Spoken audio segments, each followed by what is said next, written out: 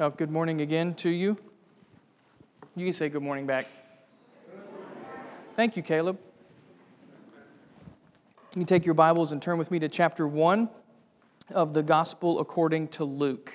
The Gospel according to Luke. Today we begin this new series in this significant book, and I trust that it will be fruitful in the life of our church. Someone asked me, how long is the Luke series going to last? I don't know, but chapter 1 alone has 80 verses, if that gives you any preview. One well-known pastor took a decade to preach through Luke. I will not take that long. But it is a significant book, friends, one of the 4 gospel accounts of Jesus' life and ministry. And Luke, in particular, makes a unique contribution among the 4 gospels. We have 4 gospels on purpose. So our first inclination should not always be to harmonize the ones with the others, but just to let each one give its own message to the life and ministry of Christ. Luke makes a unique contribution. It's Luke alone that gives us the detailed background to the birth of John the Baptist, which then leads into the familiar description of Jesus' birth in Bethlehem's manger. Only Luke gives us that. Did you know that Luke is the only gospel writer that includes the story of the 12-year-old Jesus staying behind in the temple to amaze the religious leaders? Luke's the only writer to recount some of Jesus' most well-known parables, the Good Samaritan, the prodigal son, the rich man, and Lazarus. Those are all unique to Luke. In fact, a good portion of Jesus' parables are unique to Luke. And we could go on. The meeting with Zacchaeus, the wee little man, that's only in Luke. The raising of the widow's son to new life, that's only in Luke. So much of what we remember about Jesus' ministry comes to us through Luke's gospel account. So it is a lengthy book, but it is a rich book, brothers and sisters. It is rich beyond measure. How long is it going to take us? I don't know. But I trust that however long it is, we won't begrudge one Sunday of our time walking the road to Jerusalem with the Lord Jesus. And that process begins today with what is sometimes called Luke's prologue or Luke's preface, chapter 1, verses 1 to 4. I hope you've turned there in your Bibles, and I invite you to follow along with me as we read. This is what the Holy Spirit says to the church, beginning in verse 1. Inasmuch as many have undertaken to compile a narrative of the things that have been accomplished among us, just as those who from the beginning were eyewitnesses and ministers of the word have delivered them to us, it seemed good to me also, having followed all things closely for some time past, to write an orderly account for you, most excellent Theophilus, that you may have certainty concerning the things you have been taught. Brothers and sisters, this is the word of the Lord given to us for our good. Let's pray as we consider God's holy, inspired, and inerrant word. Let's pray. Father, we do ask for your help now, that you would give us ears to hear. I pray, God, that you would help me to speak things that are true and faithful to the Scriptures, and that you would give your people discernment to hold fast to the truth. Father, please keep us close to you through your word. Please grant us grace now and help us to grow. We ask in Jesus' name. Amen. What are the things in life that you are certain are true? What are the things in your life that you are certain are true? What are the things that would stand firm in your mind even if everything else were shaken? I have a few things I'm certain of in life. Some are significant, like my family's love for me. Some are less significant. I'm certain that my mother-in-law's pizza is the best pizza on earth, and I'm going to eat it tonight. Happy Father's Day to me. If you had to write down the things this morning that you're certain of, that can't be shaken in your mind, that you know bedrock, foundation, solid, can't be moved true, if you had to write those down, what's on that list? What are you certain is true? As you think about that list, friends, do the events of Jesus' earthly life and ministry make the cut? It's a good question to ask yourself. Am I certain that Jesus of Nazareth lived and walked on this earth? Am I certain that He healed the lame, opened the eyes of the blind, and amazed the minds of the proud with His teaching? Am I certain that he went to Jerusalem, where he stood before Herod and Pilate to be condemned as a lawbreaker? Am I certain that even though he was innocent, Jesus suffered and died a criminal's death on the cross? Am I certain that Jesus did not stay dead, but rose again on the third day? Am I certain that he appeared to upwards of 500 eyewitnesses before ascending again to heaven on the clouds? Am I certain that right now, at this moment, on June 16th, 2019, Jesus of Nazareth is alive and seated at the right hand of God? Am I certain of these things? If everything else moved, am I certain of this? Friends, the cynic would say that certainty about anything is impossible, and that anyone who claims certainty is simply trying to exert power over someone else. The skeptic would say certainty is a myth, since there's no way to answer every possible doubt. And the fool would say, certainty? Who cares about certainty? Let's just eat, drink, and be merry, for tomorrow we die. But friends, the Bible would say that each of those people is wrong, dead wrong. Certainty is not only possible, it is given to us in the Word of God. And the opening here in Luke's Gospel makes clear that this certainty applies first and foremost to the life and ministry of Jesus Christ. Perhaps you heard it a moment ago as we read, but the preface to Luke's Gospel gives us his grand purpose in writing. Why does Luke write this book? Certainty, friends. He writes to give God's people certainty regarding what has been accomplished in Jesus Christ. These 4 verses are one long sentence in the original. It's a well-crafted sentence designed to establish from the start that Luke has done his homework as a writer and as a historian. In fact, throughout these opening verses, Luke goes out of his way to stress the historical accuracy of what he writes. Notice in verse 1 where Luke mentions other writers who have compiled a narrative of these things. You see, Luke is not writing in a vacuum. He writes in a community of other witnesses who also testify to the history of what God has done in Christ. Look at verse 3 also, where Luke says that having followed these things closely, it seemed good to him to write an orderly account. Friends, the emphasis again is on accuracy, trustworthiness. Luke spoke to the eyewitnesses of Christ's life. Luke tracked down sources. He heard their stories, and then he carefully brought all of that work together into this gospel record we have before us today. All of that to say, brothers and sisters, Luke clearly wants you to know that the events in this book are real historical events. They happened as Luke reports them. And as the readers of Luke's gospel, we can have confidence, we can have certainty in what we read. And look, here at the very beginning of the whole sermon series, I want to press this home just a bit further for a moment. From the start, I want to impress upon you the importance of affirming the historical accuracy of Luke's account.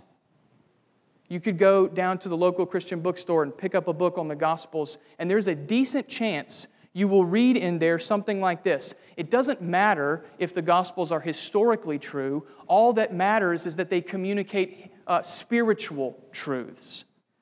You might hear that. It's often said that it doesn't matter if the Gospels are technically or historically true.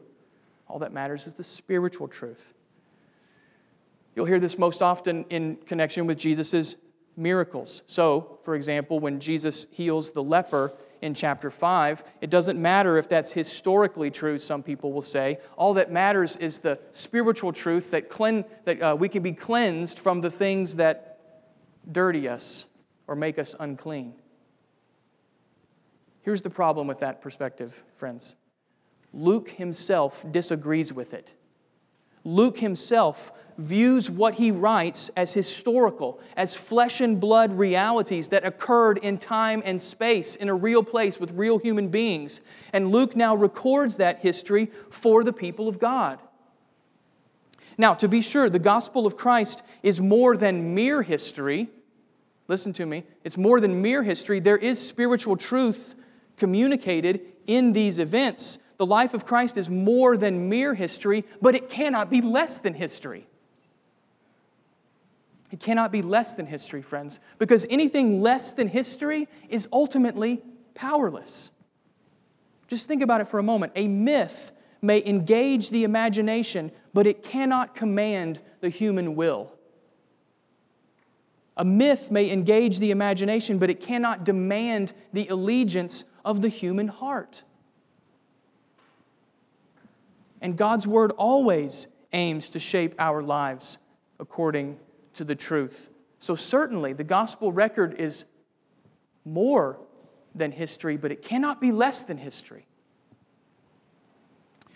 So if you're here this morning and perhaps you're not certain today about what you believe, or perhaps you do believe, but you've always had those little doubts that nip at the corner of your mind. Do you have those? Or perhaps you're just tired and worn out and in need of a reminder as to why any of this matters. Whatever the case, friends, I have good news for you. I hope it's good news. God's Word aims to give you certainty today. Certainty that is not rooted in myth, but in the flesh and blood history of what God has accomplished in Jesus Christ. As you look at the details of this paragraph, I'd like us to see three purposes this morning at work in Luke's faithful narrative. Three purposes that, when taken together, can provide you with certainty. Let me give them to you in advance. Number one, Luke's narrative testifies to the fulfillment of God's plan. Number two, Luke's narrative passes on the truth of God's Word. And number three, Luke's narrative strengthens the faith of God's people. So, let's begin with that first purpose. Luke's narrative testifies to the fulfillment of God's plan. As we noted a moment ago, verse 1 opens with a note of historical emphasis. Notice again what Luke writes, verse 1. Inasmuch as many have undertaken to compile a narrative of the things accomplished among us. Again, we hear how Luke stands in line with other witnesses of Jesus' life and ministry. Luke himself was not an eyewitness, as we'll see in just a minute in verse 2, but Luke is a witness. He is following on from others who have also witnessed and recounted the life and ministry of Jesus of Nazareth. But there's something else in verse 1 that perhaps should get more of our attention. Notice how Luke speaks of the things that have been accomplished among us. Friends, the idea here is of something being brought to completion. It's a note of fulfillment, in other words. Now the question becomes, the fulfillment of what? What is it exactly that Luke sees being brought to completion or being accomplished? The answer, friends, is the plan of God. The plan of God for the salvation of His people. You see, we may be in Luke chapter 1 this morning, but the gospel message of Jesus Christ actually begins in Genesis chapter 1. From the beginning, God determined to save a people for Himself. From the beginning, God purposed to display His glory by redeeming His people from sin and death. And I choose those words, determined and purposed, on purpose. It's the plan of God. This was not a plan that God came up with on the fly in the Garden of Eden. You do know that, right? Like Genesis 3 does not cause God to go into heaven's corner and say, okay, what am I going to do now? That's not how it works. From the beginning, God had a plan. And from the beginning, God has been working out this plan. Before the foundation of the world, Paul tells us in Ephesians 1, God has determined to save His people. And Luke's point here in verse 1 is that this plan has been accomplished in the life and ministry of Jesus Christ. All that God has been determined to do since before the foundation of the world, He has now done in this man Jesus. Back in Genesis 3, when God promised to crush the head of the serpent through the seed of the woman, that promise is brought to completion in Jesus Christ. In Genesis 12, when God promised to bless Abram and through Abram to bless all the nations, that plan is fulfilled in Christ and now carried on through His church. In Exodus 12, when God told His people that the blood of the Lamb would save them from the angel of death, that foreshadowed promise has been accomplished in Jesus Christ. In 2 Samuel 7, when God promised His people a king in David's line who would reign forever, that plan has been brought to completion in David's greater son, the Lord Jesus. In Isaiah 53, as God saw the day when His servant would take on the sins of His people so that they would be cleansed, that promise is fulfilled in Jesus when He hangs on the cross bearing the curse of God against Himself. God's promise of land in Joshua chapter 1, fulfilled in Jesus Christ. God's promise in the temple, in the sacrificial system, in the law, fulfilled in Jesus Christ. God's promise in Psalm 2 that a king would receive every nation on earth as his inheritance and he would rule over them for the glory of God. That promise is fulfilled in Jesus the Messiah. You see, from the beginning, God has had a plan. That plan has been revealed in God's promises. And now Luke is telling you and me in verse 1 that those promises are done, complete, signed, sealed, delivered in the Lord Jesus. Everything God has determined to do, He has done in this man. And that means, brothers and sisters, that the history of Jesus Christ is ultimately redemptive history.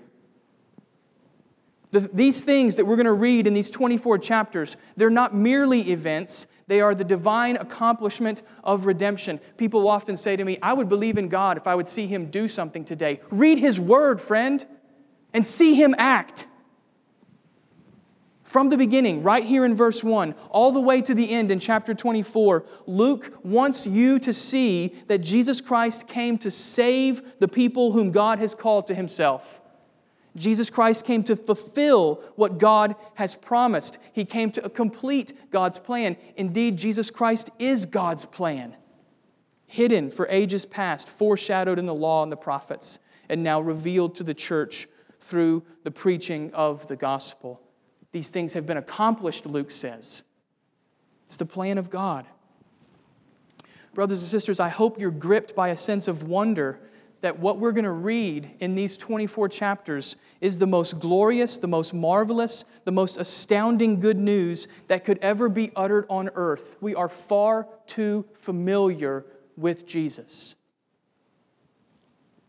God has kept His promises. That's really the grand takeaway of Luke's gospel. It's really the grand takeaway of the Bible. God has kept His promises. He has done precisely as He said He would. And therefore, this gospel is trustworthy. This Christ, whom we're going to read about, is worthy of your faith. He's worthy of your allegiance. He's worthy of your very life. It's the plan of God accomplished, Luke says, verse 1.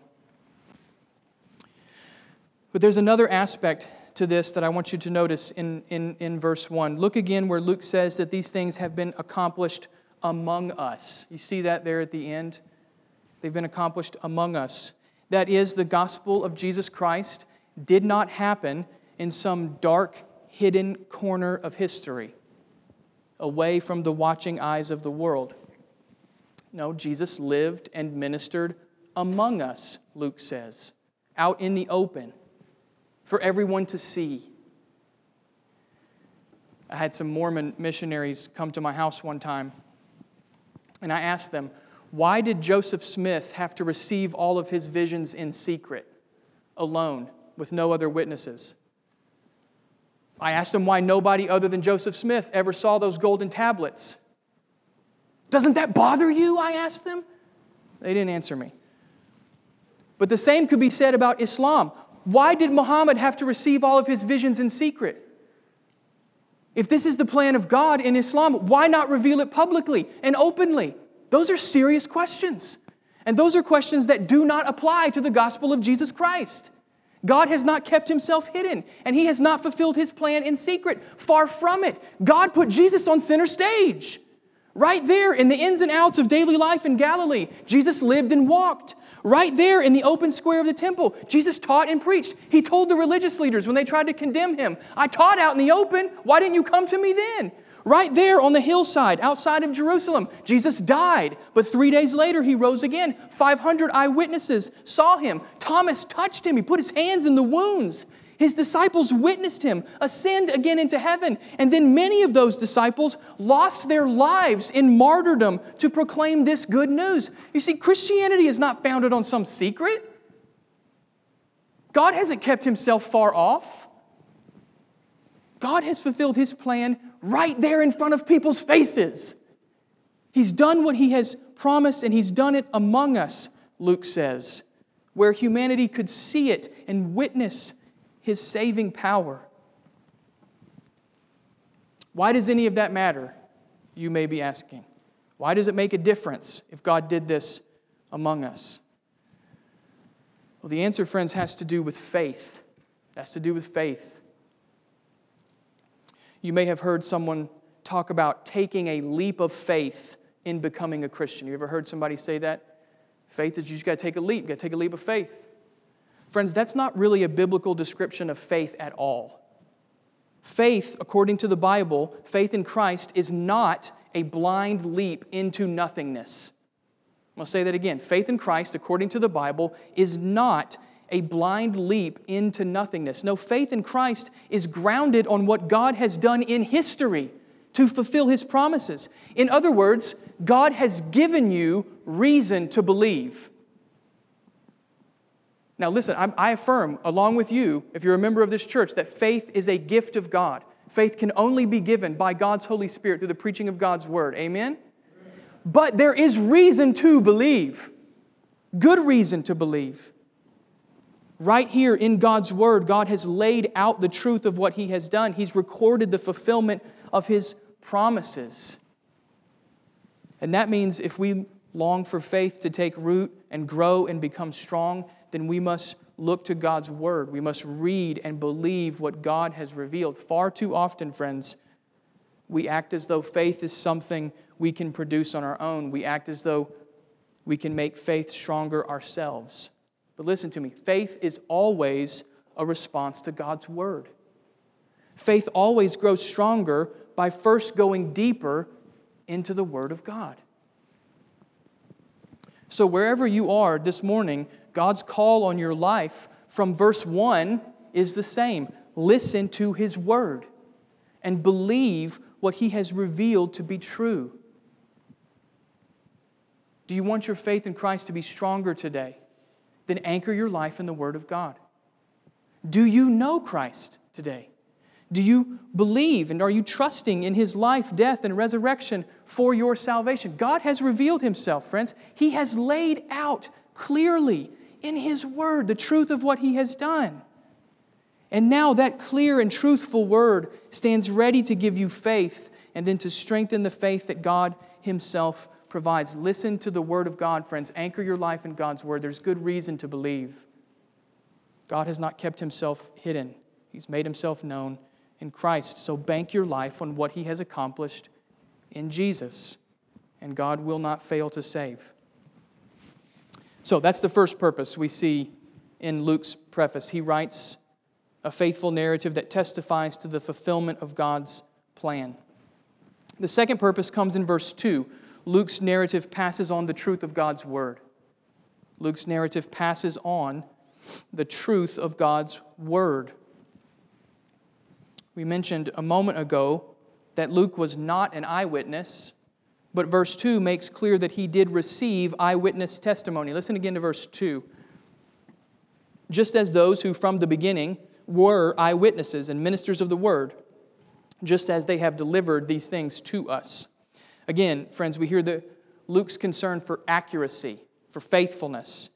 He reminds us that there were numerous eyewitnesses to Jesus' life and ministry, and those eyewitnesses handed down the testimony of Jesus Christ. So I don't want to belabor this point, but it is simply too important to overlook. Luke is not making this stuff up. He's passing on the testimony of those who saw the Lord Jesus on earth. But you'll also notice that these eyewitnesses are called ministers of the Word in verse 2. You see that there? They're called ministers of the Word. This is such a key point, friends. The idea here is to be the assistant or the helper who serves on behalf of someone or something else. And that's what makes these eyewitnesses so significant in the gospel of Christ. They were servants of God's Word. Under God's providence, they helped preserve and then pass on what God had revealed in Jesus Christ. In fact, the entire reason why God allowed people to be eyewitnesses was for this reason, to record and then pass down the history of God in Christ. And this purpose becomes even clearer at the end of verse 2. Notice again at the end of verse 2 where Luke says the eyewitnesses delivered these things to us. You see that? That word delivered means to pass down what you have received, and to do so in a way that preserves the truthfulness of the message. That's the emphasis here. Reliability, accuracy, truthfulness. Luke's account is based on reliable testimony. Overall, then, what we have in verse 2 is the process of faithful gospel transmission. Faithful gospel transmission. This is how Luke has come to know the gospel, because eyewitnesses saw it, remembered it, and declared what God has done in Christ. And this is how Luke will now compose his gospel, by carefully preserving and delivering to us what he has also received. From one generation to the next, the Holy Spirit of God has passed on the truthfulness of God's Word, and therefore we should believe what Luke says. You know, as I think about this faithful gospel transmission in verse 2, two words come to my mind. Perhaps these will be good points of application for you. Two words come to my mind, and the first is gratitude. Gratitude.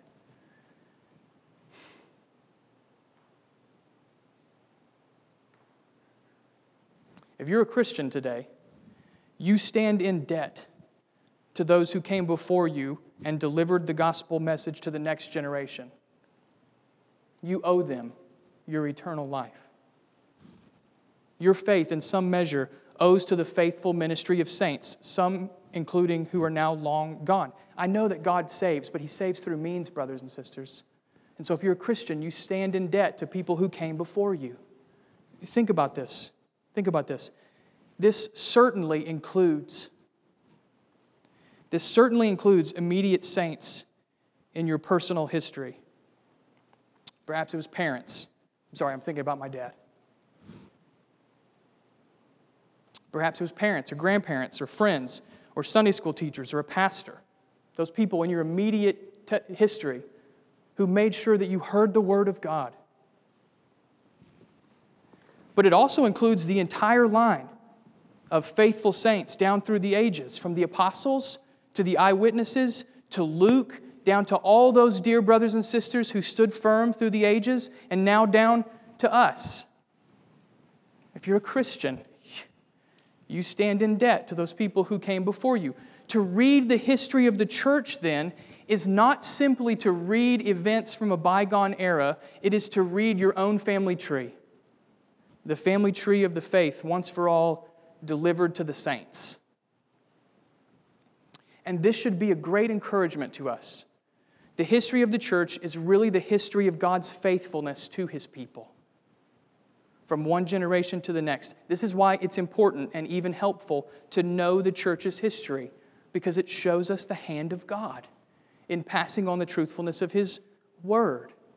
And so when I read in verse 2 about eyewitnesses delivering these things to Luke, and then Luke delivering them to us, when I read that in verse 2, do you know what I think about? I think about my dad, who took me to church, and I think about Miss Margaret, who taught my Sunday school class, and Brother Randy, who taught my Sunday school class after her, and Brother John, who baptized me in the faith. And I'm grateful. And I'm grateful. What a kind Heavenly Father who would not only reveal Himself, but then preserve and pass on that word for us. Luke's faithfulness, in some measure, has been used by God to bring about our faith. And the word that brings to my mind is gratitude. Why would God do this? Because He loves us.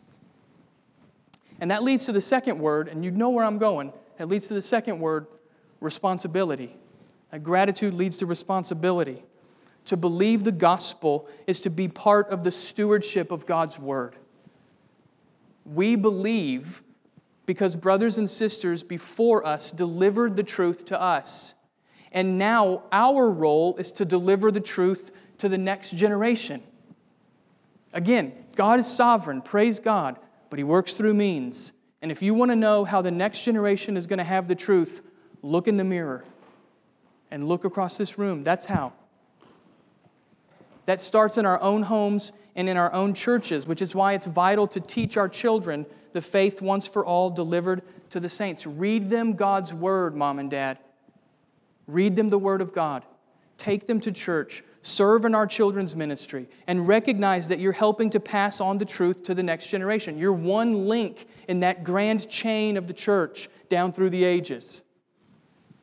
You see, we are stewards of God's Word, revealed in the gospel. And do you know what the one requirement of a steward is?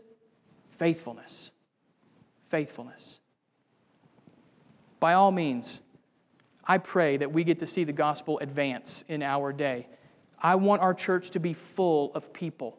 I want other faithful churches to be full of people who have been saved by God and brought into relationship to Jesus Christ. I beg God that we would see the gospel advance. But if God does not see fit to give us gospel advance in our day, then we still have a monumentally important role to play in the work of God's mission, and that role is faithfulness.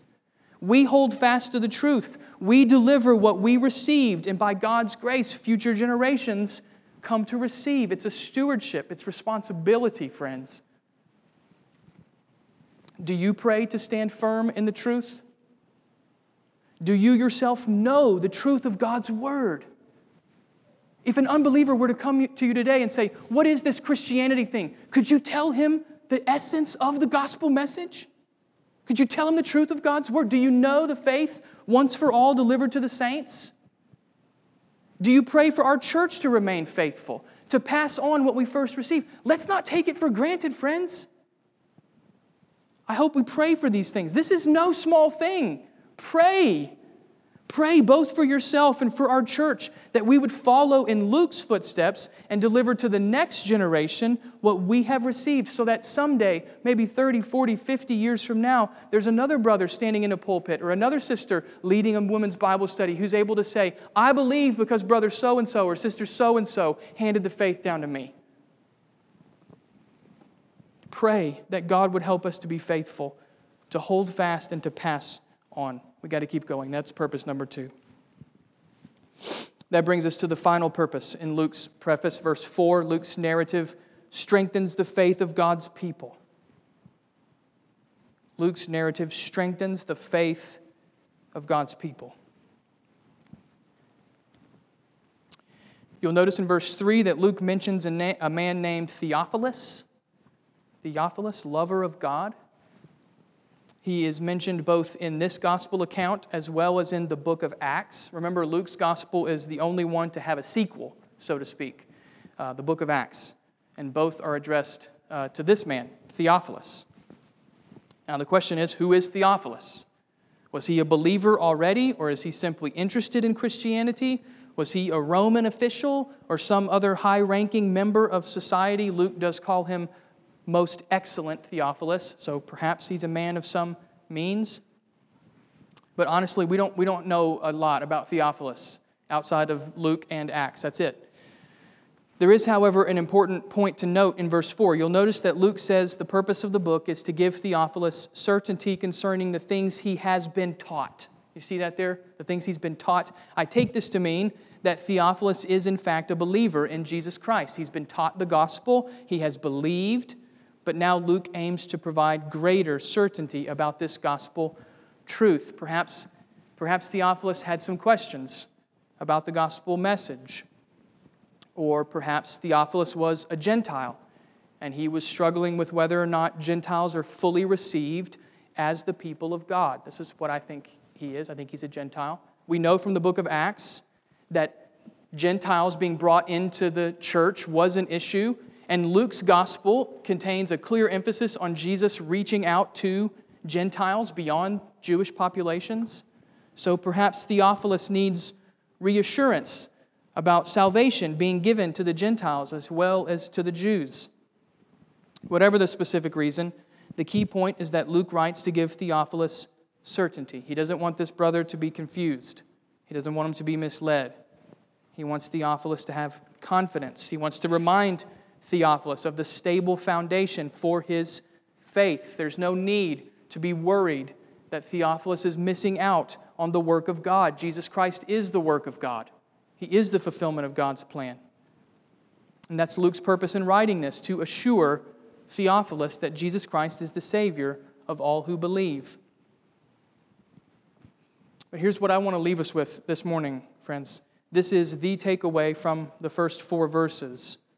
This certainty, this assurance of faith, is not based on how strongly Theophilus believes. Please listen to me on this.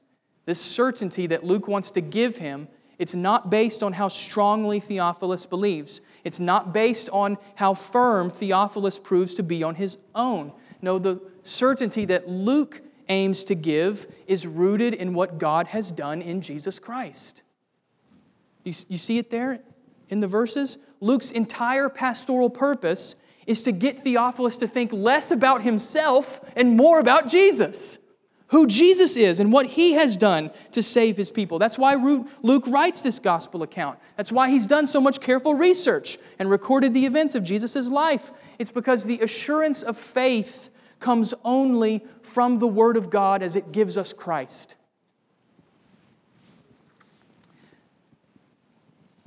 Many Christians struggle with assurance of faith.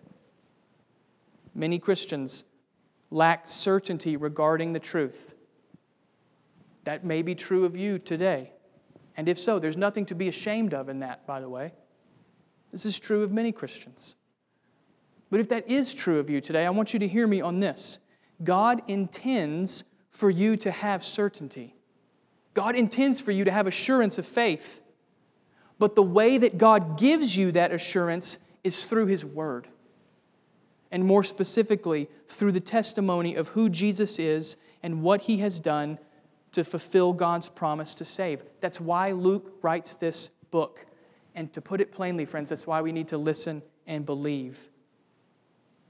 So look to God's Word. Believe what God has written. Read, believe, obey, and apply what God has said. There is certainty for the people of God. But praise God, that certainty comes not from within ourselves, but from the trustworthy Word of God. Look to God's Word. What are the things in life that you are certain are true? Friends, I pray that through this series, we all may be able to say with increasing confidence that we are certain Jesus Christ lived, died, and rose again to save sinners like us. And I pray this Christ-centered confidence would lead to greater obedience to Christ, greater worship of Christ, and perhaps most of all, greater devotion to the mission of Christ as we minister His trustworthy, truthful, accurate gospel both to one another and to this lost world. Amen? Let's pray.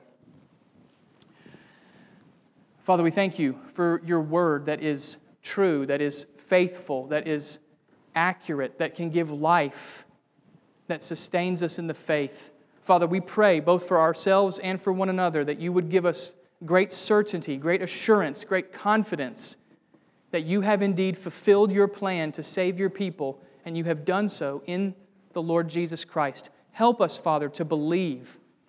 We do believe, God. Help our unbelief. We pray that we would grow stronger in faith, that we might be more faithful in the mission that You have given to the Church of Jesus Christ. We pray, Father, for glory to be given to His name, both now and forever. Amen.